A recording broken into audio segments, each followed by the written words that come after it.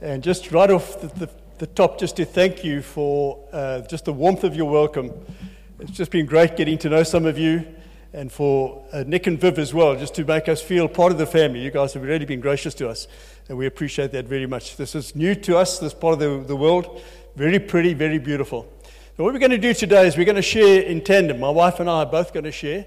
I'm going to just do the introduction, and then Bernie will carry on, and then I'll finish it off. But essentially what I'd like to do is just give you the context of what we're sharing this morning. Bernie and I were both born in Zimbabwe. Our parents were born in Zimbabwe. Our children were born in Zimbabwe. We lived and worked in Zimbabwe. We were Zimbabweans. And as many of you will know, there was a war up there. We went into that in about 1967. Quite involved with that right the way through until 1980 or so. And then 1981, in 1980, independence came. We stayed there for a year. And then what happened was the opportunities that I had. I was basically a magistrate, district commissioner, district administrator, and the opportunities we had closed. And therefore we had to leave and come down to South Africa. And when we did that, what happened was Zimbabwe took away our citizenship. They illegally, I think, they took it away, and so Bernie and I were stateless. We then became South Africans, and we are, for all intents and purposes, South African. We've lived here since 1981. Back in 1990, we went full-time ministry with Cornerstone Church in Johannesburg. We were there for 3 or 4 years, and then we planted a church out in Johannesburg. We ran that for 6 or 7 years. We then handed that over, and we felt the call to go back to Zimbabwe. Now, the difficulty was, of course, they stripped us of our citizenship back in 1983. Going back there in 2000 was difficult because we had to apply for work permits, residence permits, and they refused us. We then went on appeal. When we went through the appeal process, it was very obvious that there was a lot of hostility towards us, and they turned us down. There's a beautiful scripture in Acts where the disciples are facing a dilemma where the government told them to do one thing, or the Sanhedrin did, and the court of God said something else. So they had to say, are we going to obey God or are we going to obey man? And therefore Bernie and I decided that God's voice was the better and stronger voice, and so we stayed. I don't want to go into too much detail. Bernie has written a book on it, the experiences we had up there. But essentially we were under the radar. We were tourists in Zimbabwe, but we planted 2 churches up there in that process. We had to do different things to get in and out. We had many, many different experiences. And the most amazing thing is that when you and I give our all to God, God gives everything to us. They were perhaps some of the toughest years of our life, but they were the best years of our life. We flourished in so many different ways. We experienced the life of church. We had experiential Christianity. We still do. We began to realize that God has our back, and we saw miracle after miracle after miracle. You can imagine at one stage the inflation rate was 80 with 9 zeros after it. I don't know what that is. But if you didn't spend your money today, it was worth half by that evening, literally. And we went through all of that. Bernie and I didn't get a salary for 8 years. And yet you can see we still flourished. So that was the sort of context and the background to us. We went back up there, as I say, in 2000, and then we got apprehended by the police in 2007. I don't want to go back too much detail into that. And of course, we were then ejected, and we came back to South Africa. Subsequently, we've been back up there. We've just come back this last week. We were up there. The church we planted in Harare send their greetings. We said we were preaching here today. And we went up there for the 5th transition. It's been most amazing. When we left there, we had to hand the church over by email. We had to leave so quickly. And so I don't know how many churches have been handed over by email, but we handed it over by email. And subsequent to that, there have been a number of different transitions. And friends, when Bernie and I left there, we thought this church is going to collapse because Bernie and Ian are not there. We thought it was just, we had the answer for this church. They needed us. And ultimately we discovered that actually we needed them more than they needed us. And as we transitioned that, we found the guys who took over for us took it further. There was a different energy in it, a different perspective, and they took it further than we went. And the guys who took over from them took it further. Now we just handed it over, when I say we, the church, for the 5th transition, and that church is blossoming. It's going well. So the transitions has just been the most amazing thing, where I've begun to realize that often transitions, if they really are of God and are done well, God is behind that, and there's a new energy that comes into the life of the church. So anyway, we got expelled from there, and we're now living in Nelspruit. And what we're going to do is just share with you some of God's workings in the lives of men and women like yourself. Now, Bernie and I are very simple people. Honestly, we are. We're not different from any one of you. And so some of the stuff that we share with you this morning can be your testimony as well. And I'm sure it's been the testimony of some of you already. So, Bernie, why don't you come up and just share? It's my wife, Bernie. Why don't you just welcome her? Let her feel at home.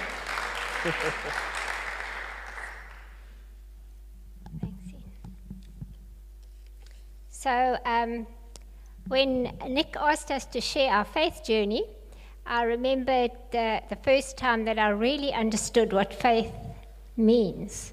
It was when we were praying for a baby. And I was listening to a message at that time on Hebrews 11 verse 1, and it says this.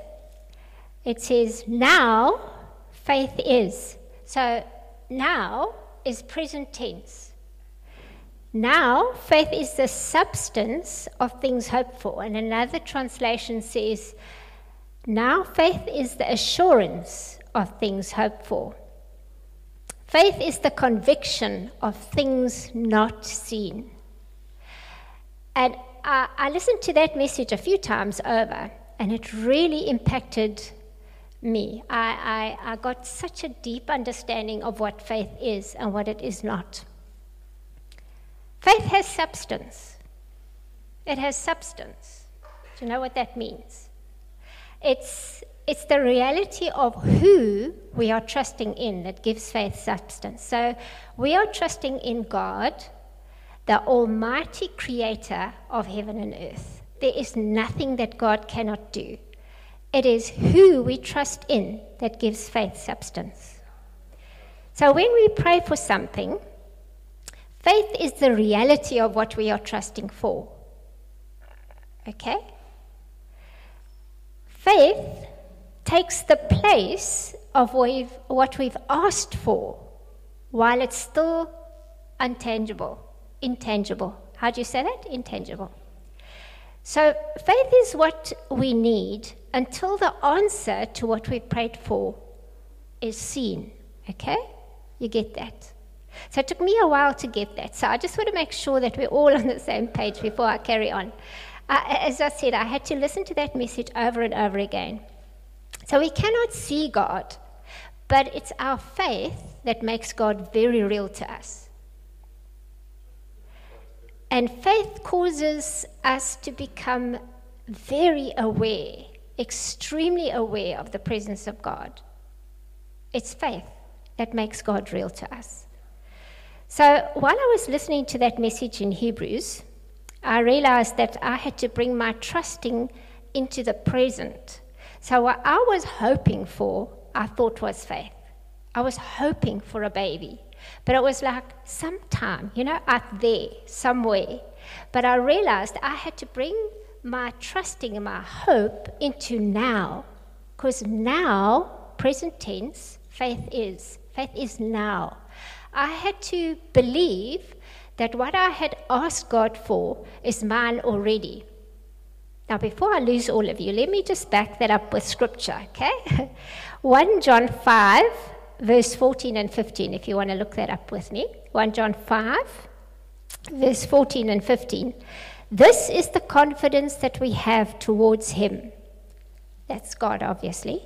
That if we ask anything according to his will, he hears us. Now, we can't pray for anything that God will not sanction and expect a favorable answer. It's not going to happen. But we have every confidence that if we pray according to the will of God, he hears us. And verse 15 says, if we know that he hears us in whatever we ask, we know that we have, the Amplified Bible says, as our present possession, the thing that we've asked God for. So when we ask, we know we're praying God's will, we can be absolutely convinced that we have now, haven't seen it yet, haven't felt it yet, haven't experienced it yet, but because God has heard me, because I've prayed His will, it is mine now. It's not tangible yet, but it's mine. That's faith. So we have a daughter, and her name is Faith. It had to be. She's a product of Hebrews 11, verse 1. So God yearns for us to trust only Him and to live only in His kingdom. And God's kingdom is not affected by the conditions here on earth. Like Ian said, the economy of Zimbabwe had totally collapsed when we were there. Inflation was 80 with 9 zeros behind it. How you say that number, I have no idea. And there was the rand to dollar, Zimbabwe dollar exchange was like billions. I don't know what is more, billions or trillions? Billions. Trillions is the, sorry? Trillions. So it was trillions to one South African rand. Trillions. I don't know how many thousands of trillions to 1 rand. So when you go and buy a bread, you have they call them bricks. They were notes in what, thousands? 1,000 notes. So you have 1,000,000,000 notes in a brick, and you have so many bricks to buy bread. And in a situation like that, you need faith. That is how you survive. Without faith, it's impossible to actually survive in a situation like that. Many people went down. Many people crashed because there was nothing for them to trust in. But we have a God that is not confined to any economy, no matter how bad it is. So I have a few stories of the things that God did, His goodness, His provision, but also His correction. I want to share one story about God's correction for me personally. Life in Zim became extremely difficult. And it was not merely a financial lack, but also a lack of everything. So even if we had the money, which we didn't, it wouldn't have mattered because there was nothing in the shops eventually. The shelves were empty. And often when we tell people that the shelves were empty, they just can't conceive that a shop could be entirely empty with nothing on the shelf. But that's how it eventually became. So I've written about the creative miracle in this book. I'm going to share a few snippets from it. But that's not the story that I want to share today. I want to share with you about God's amazing ability to multiply provisions. And God still does that. Even though the shops are full here and we do have money in our purse, God still chooses to sometimes amaze us with His goodness. And He multiplies things that it just absolutely thrills me. Now, shopping in Zim became more and more of a challenge as the Zimbabwe dollar continued to devalue and the shelves just became emptier and emptier. And a purse quickly became redundant because you just couldn't fit the money into the purse. And then eventually the shopping bags that we used were also too small. And so there was a joke that went around about a guy that carted his cash to the bank in a wheelbarrow. And a thief came, knocked him over the head, turfed the money out onto the pavement and ran off with a wheelbarrow. So the story I want to read to you is about washing powder that I bought at a time when I could still fit the money into a shopping bag. Our daughter Faith was visiting at the time, and I bought a 5-kilogram tub of best ever washing powder. Not Omo, best ever. So I want to read that story to you. You'll see why I mentioned that Faith was there in a second. So the cost of a tub of washing powder had gone up in price, and I knew if I didn't have the money then, it would certainly be more expensive on my next visit to the supermarket. So I took all the money that I had out of that shopping bag, but that tub of best ever went home with me. So the tub of best ever was bottomless. I was elated one morning when I realized that it had been a very long time since I'd last bought washing powder. As I stood at my washing machine, I tried to think back of the date of purchase, and I remembered going shopping with Faith. And then I calculated how long it had been since then. It was 14 months. 14 months. Now, how does 5 kilograms of washing powder last 14 months? Only God's economy. So God is not restricted to our economy. He works on a totally different plane. But my heart was moved with such absolute awe. And even as I stand here, I remember how I felt. And that is how this book was conceived. I wanted with all my heart for the world to know that we serve an amazing God who wants to bless us. He is so kind and he's so generous. And he wants us to be thrilled by his goodness. So he continues to do things that thrill the living daylights out of me. This making things last started in Zim, and we have testimonies of him doing that during the fuel shortages when all the pumps were dry. There wasn't a single pump in Harare that had any fuel in it. And in fact, when we were traveling around on ministry, there was not a single pump in Masvingu, which is what we went to next, that had any fuel, or in Triangle, or in Chiredzi, where we eventually ended up. No fuel. And we were there for a whole week. Anyway, that's another story. You can read about it. So we drove for many, many kilometers with a fuel gauge light on. And we honestly don't know how much fuel was in the tank when the light came on. But what we do know is we never, ever ran out of fuel, ever. God always got us to our destination and then back home again safely. So someone asked us once how on earth we did any form of ministry in an environment like that. How do you get around without fuel? Well, there was a lack of everything, and how do you cope when your cloth is only that big? Now, I must just say that we firmly believe that you have to cut your cloth according to size. You can't spend money that you don't have. That's not good. And that's actually not what pleases God. But in the situation that we faced, if we had waited for fuel to come into the petrol pumps, we would never have done any ministry. So when God said go, we went.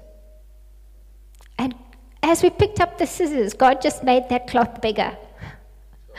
Because, as I said, we never ever ran out of fuel. So, Ian's got a clock here, and I'm not going to be able to read the other stories, but I just want to do one last story. And the reason I want to do this is because I believe it's got a very important lesson for all of us, if we want to live by faith and please God. So, trusting God, for me, seems to be linked with having a clear conscience somehow. And if your conscience is clear, then the devil will have a very, very hard time putting condemnation on you. And it's so important not to get yourself in a situation where you're crippled with condemnation. Because when you feel condemned, it's almost impossible to have faith towards God. And the simple reason is that you don't feel worthy. Now, this story is a very personal one. It's rather embarrassing, actually. And if anyone ever had any illusions of me being anything but who I truly am, they are very quickly enlightened when they read the book, because there's a few stories here that just show what's hidden in my heart. You know, the Bible says that the heart of man is exceedingly wicked. Well, I don't hide anything. Anyway, when we were on holiday, we traditionally collect mussels off the rocks, and then we have a little primus and a pot on the beach, and we cook them and we eat them there. They just taste nicer. And on this one particular holiday while we were in Zim, we got our mussel license for 30 mussels, and we collected them, and Ian was putting them in the pot. I wandered down the beach, and I was looking for, other places where the mussels were.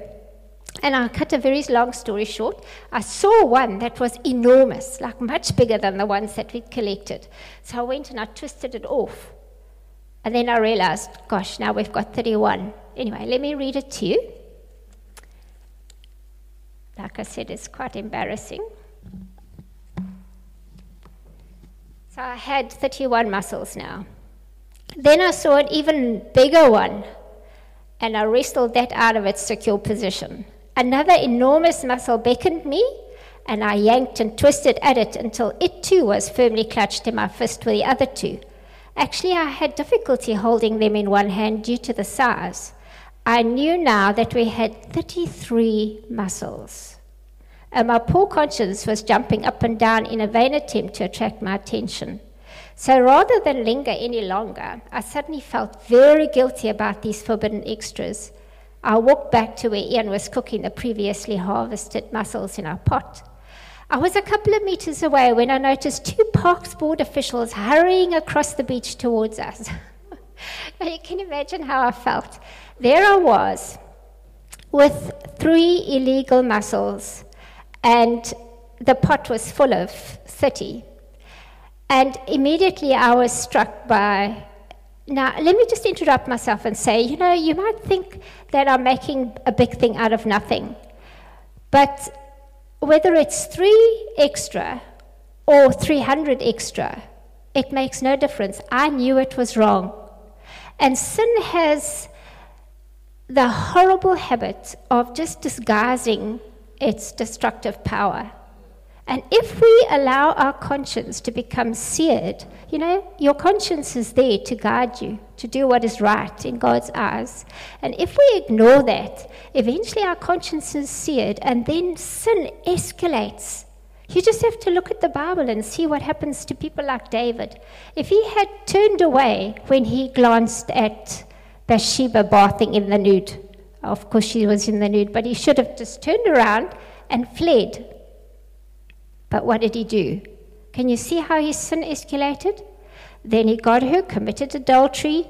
There was a baby. He lied. He tried to get her husband to go and sleep with her. Eventually, he killed the guy.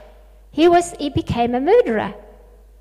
That is what happens when we don't listen to our conscience. And so for me, it was a big deal, because I sat there with these things. What I actually did was I sat on them. When the Parks Board officials were looking around, I just sat on them. And they opened and closed their shells on my very tender parts. And I was squirming in pain, and I felt like God was sitting on my chest. I could not breathe. And I said, Father, please just remove this heaviness. And it was like he yelled from heaven. God speaks in that still, quiet voice. It sounded like a bellowing. It was so loud here on the inside of me. And he said, no, I will not. You have to learn this lesson. Let me read to you what he said to me. It made such a profound, it had a profound effect on me.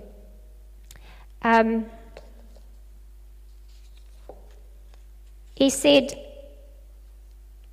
when you do what you believe to be wrong, your heart condemns you, and you have no faith towards me. And I realized at that point I could ask him for nothing, because I felt so unworthy. I felt so guilty. I felt so wrong. And that's what happens. And then I was reminded of a scripture that I've also written down. It's in 1 John chapter 3, verse 21. Dear friends, if your hearts do not condemn you, in other words, you have no unfinished business with God. You have forgiven. You have sorted out the issues in your heart that are grieving to God. You are walking in a good place with God. Your hearts do not condemn you. You have confidence before me, and you receive from me anything you ask, because you obey my commandments and do what pleases me. So if you have something that condemns you, you've got no faith in your heart towards God. And so your prayers like bounce off the ceiling. Anyway, I did sort myself out, and I made myself, I've gone way over my time. Okay, I'm not even going to be able to conclude. Amen.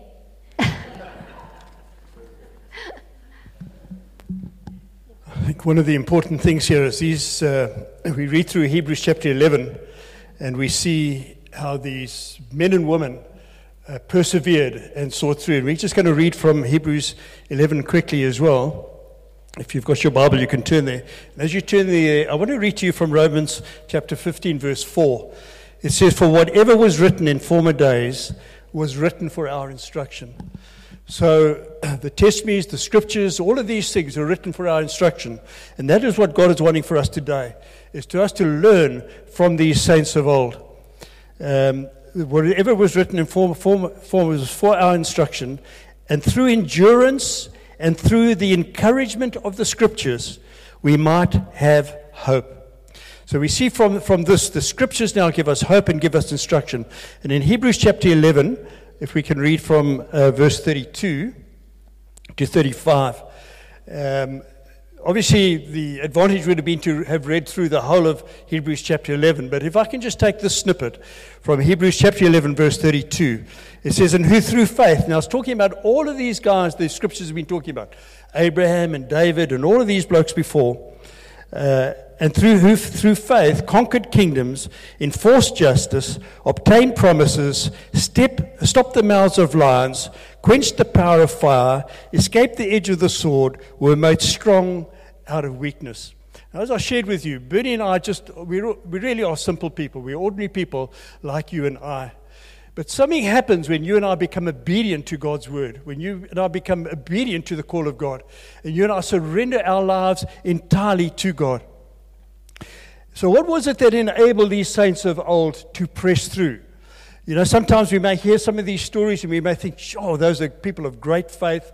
Or we read through these scriptures in Hebrews 11 and we say, man, it's just not me. It's not who I am.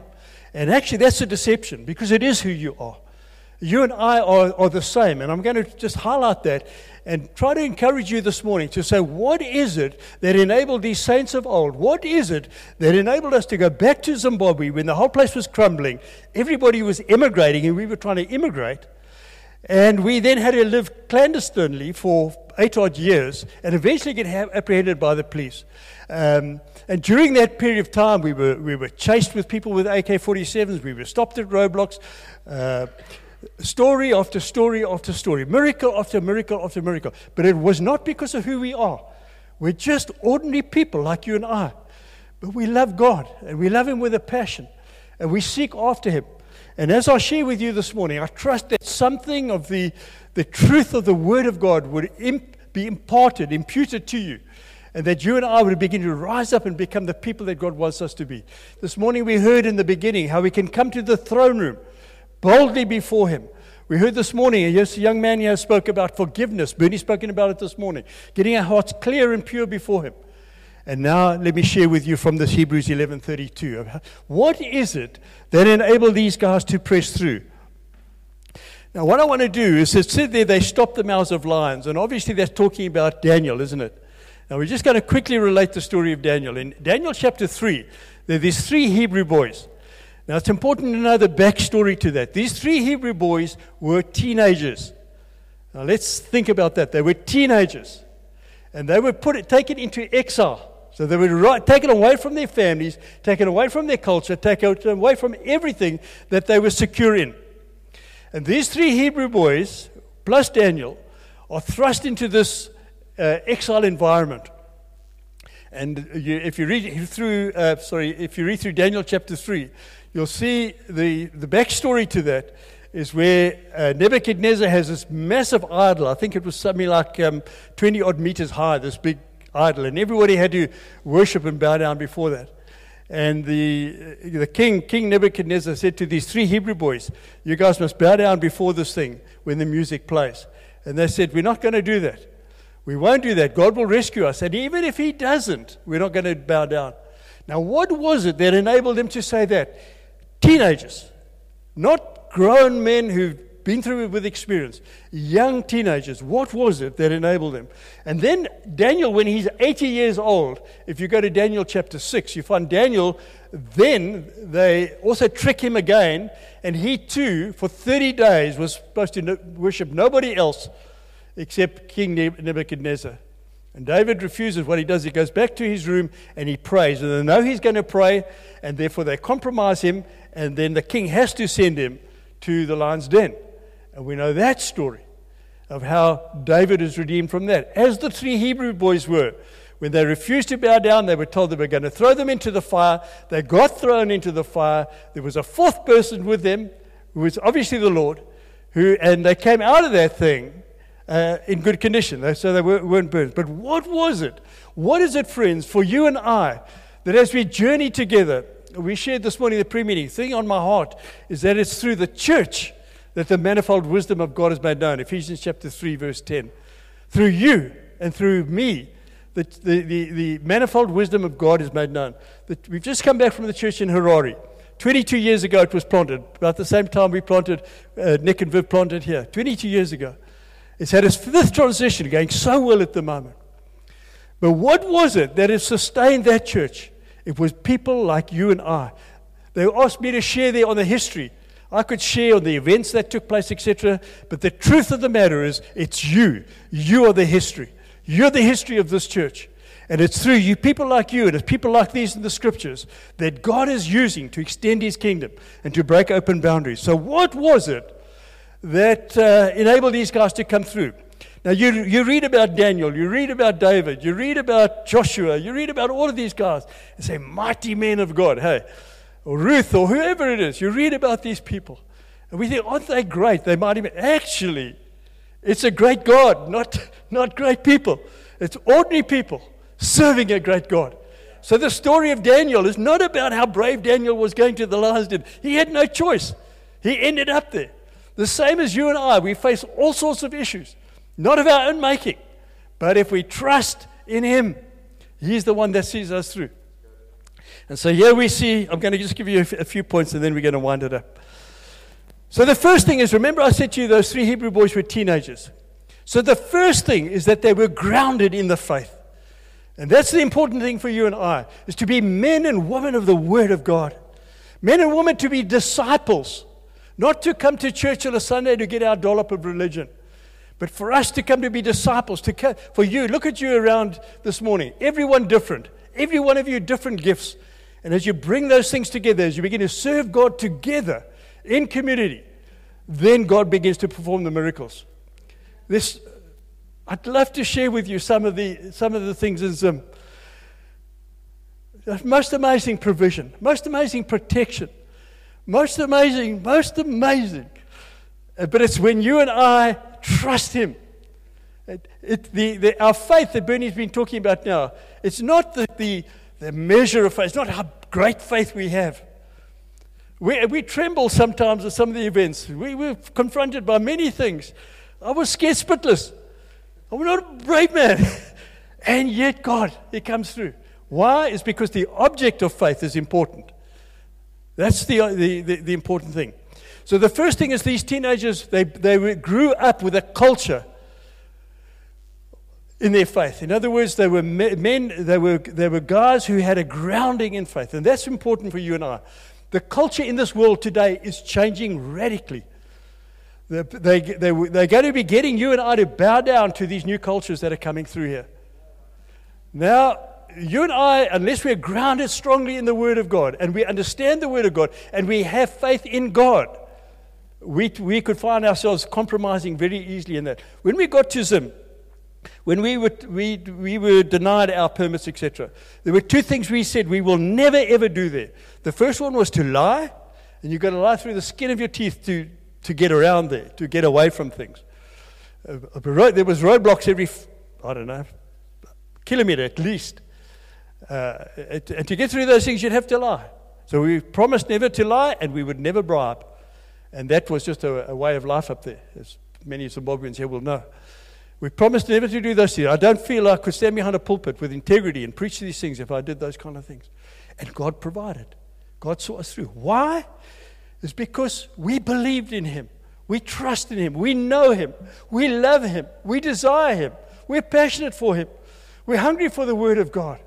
So it was with this conviction that these 3 Hebrew boys said, we don't know what's going to happen to us. There's a blazing fire in front of us. We don't know what's going to happen, but we're going to trust God.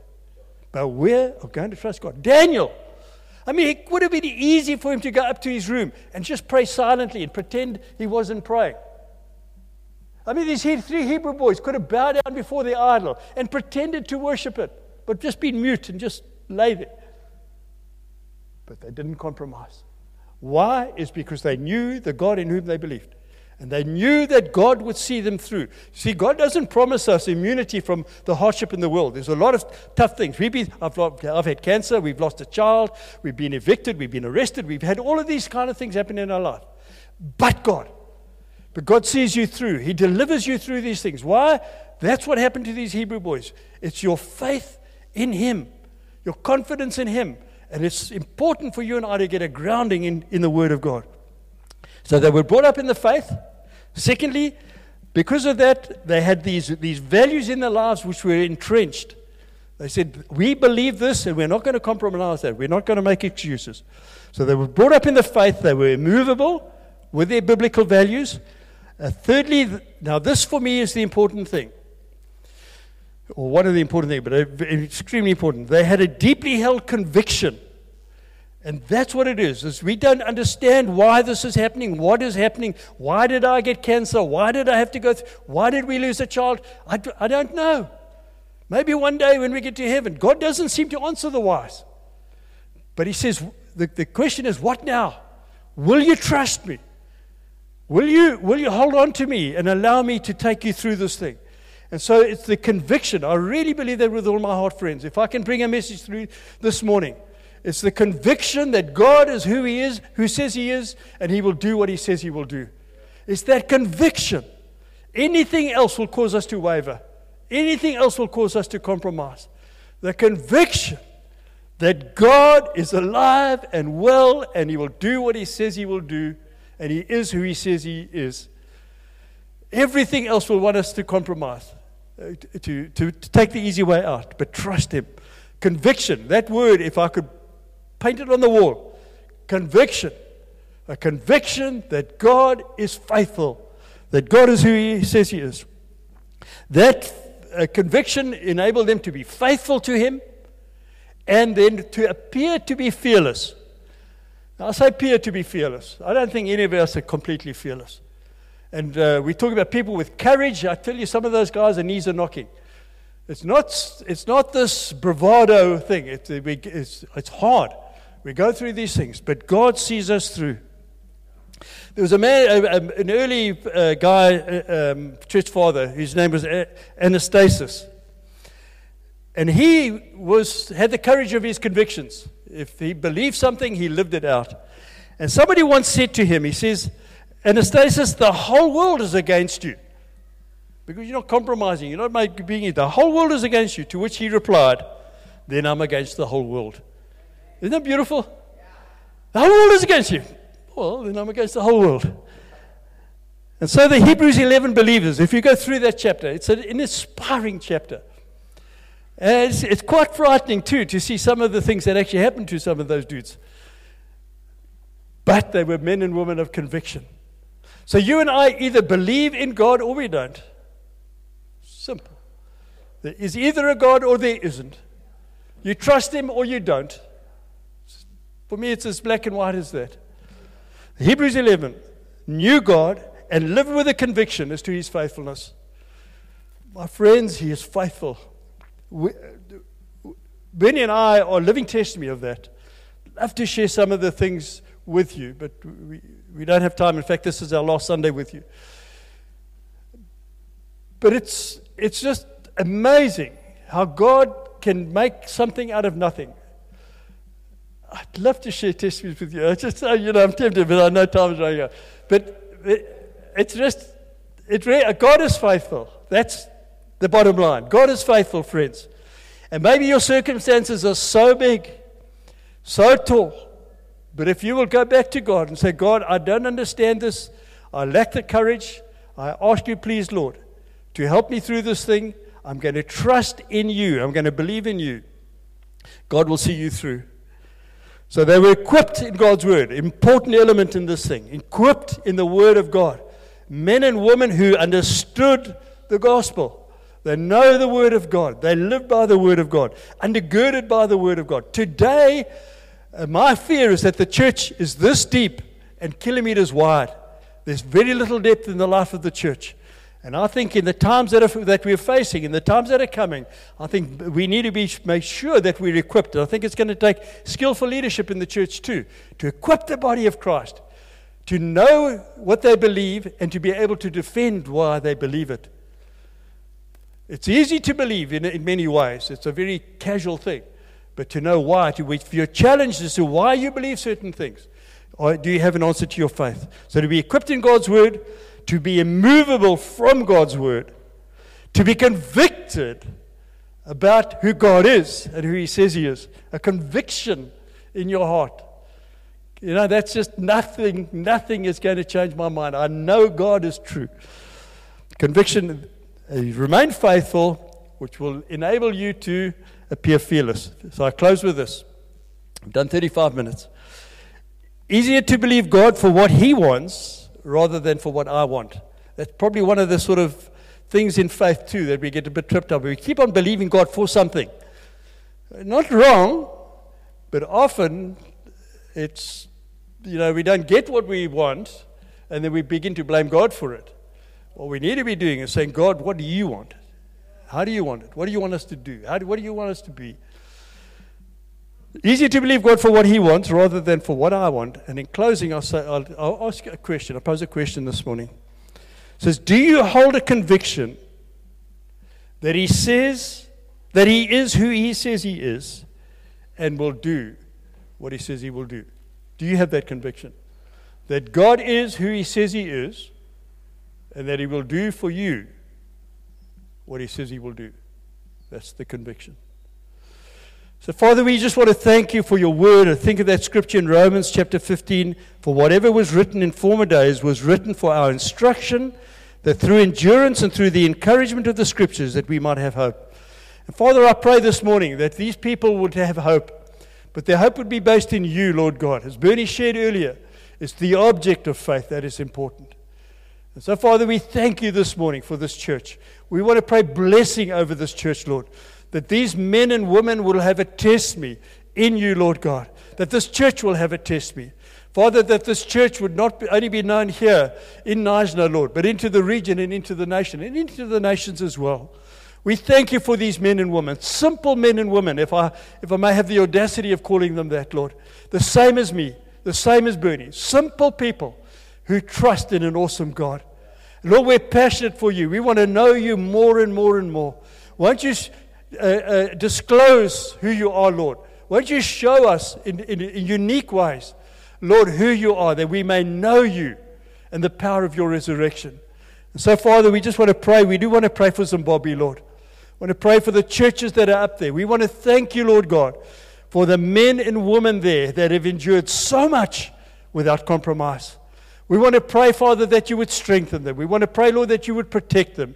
We want to pray, Lord, for your provision for them. And we have some Zimbabweans that are going back there, Lord God. We pray that you would use them, Lord. We pray, Father, that they would be a seed deposit into that nation. Father, that they would bring the very life of God back in there. We thank you for what you're doing up there, Lord. We don't presume that they are behind us. We recognize, Lord, and actually we stand and look at them and say, Father, thank you for those men and women of courage, men and women of faith, men and women who've persevered, men and women, Lord, who know the gospel. Father, we bless them. Here is a church in Knysna today. We pray over them, Lord, blessing. But for this congregation, Father, Bernie and I bless these people. We want to thank you, Lord, that they've embraced us. They've made us feel like, Lord, that we belong here. And even as we go back to Nelspruit, Father, We pray that you continue to do a mighty work in and through them. We ask that in Jesus' name. Amen, Lord. Amen. Thanks, Nick. Oh, wonderful. Thank you so much, Ian. Thanks, Bernie. Just a wonderful testimony and encouragement to us. Just to get that sense of standing firm in your convictions, making sure your consciences are clear, and trusting in a great God and each one of us. And beautiful. And thank you for the work you've done, and we applaud you guys. Awesome. So let's go. When we leave the building, let's think about these things. It's kind of almost felt like coming here. This is where the tires hit the road. Sometimes we live the Christianity where it's kind of, but I think the thing of what kind of came out here as well is also the cultures that we live in today.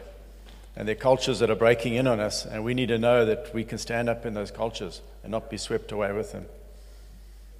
So, awesome. Thanks, guys. Have a... What? Oh, you got a picture. You're going to draw it up there. So, Kim, you come first? I know you came first out the water. Oh, well done.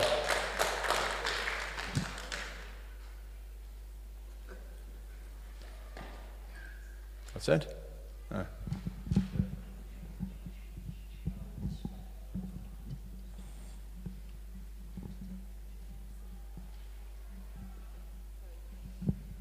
Where's the messenger?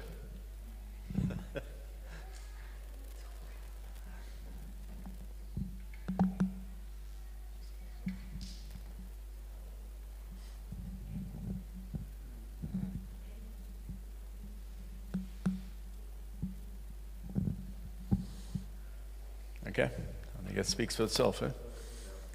Let's be people of the word, not that thin, because actually faith comes from hearing the word, and we need to be in the word.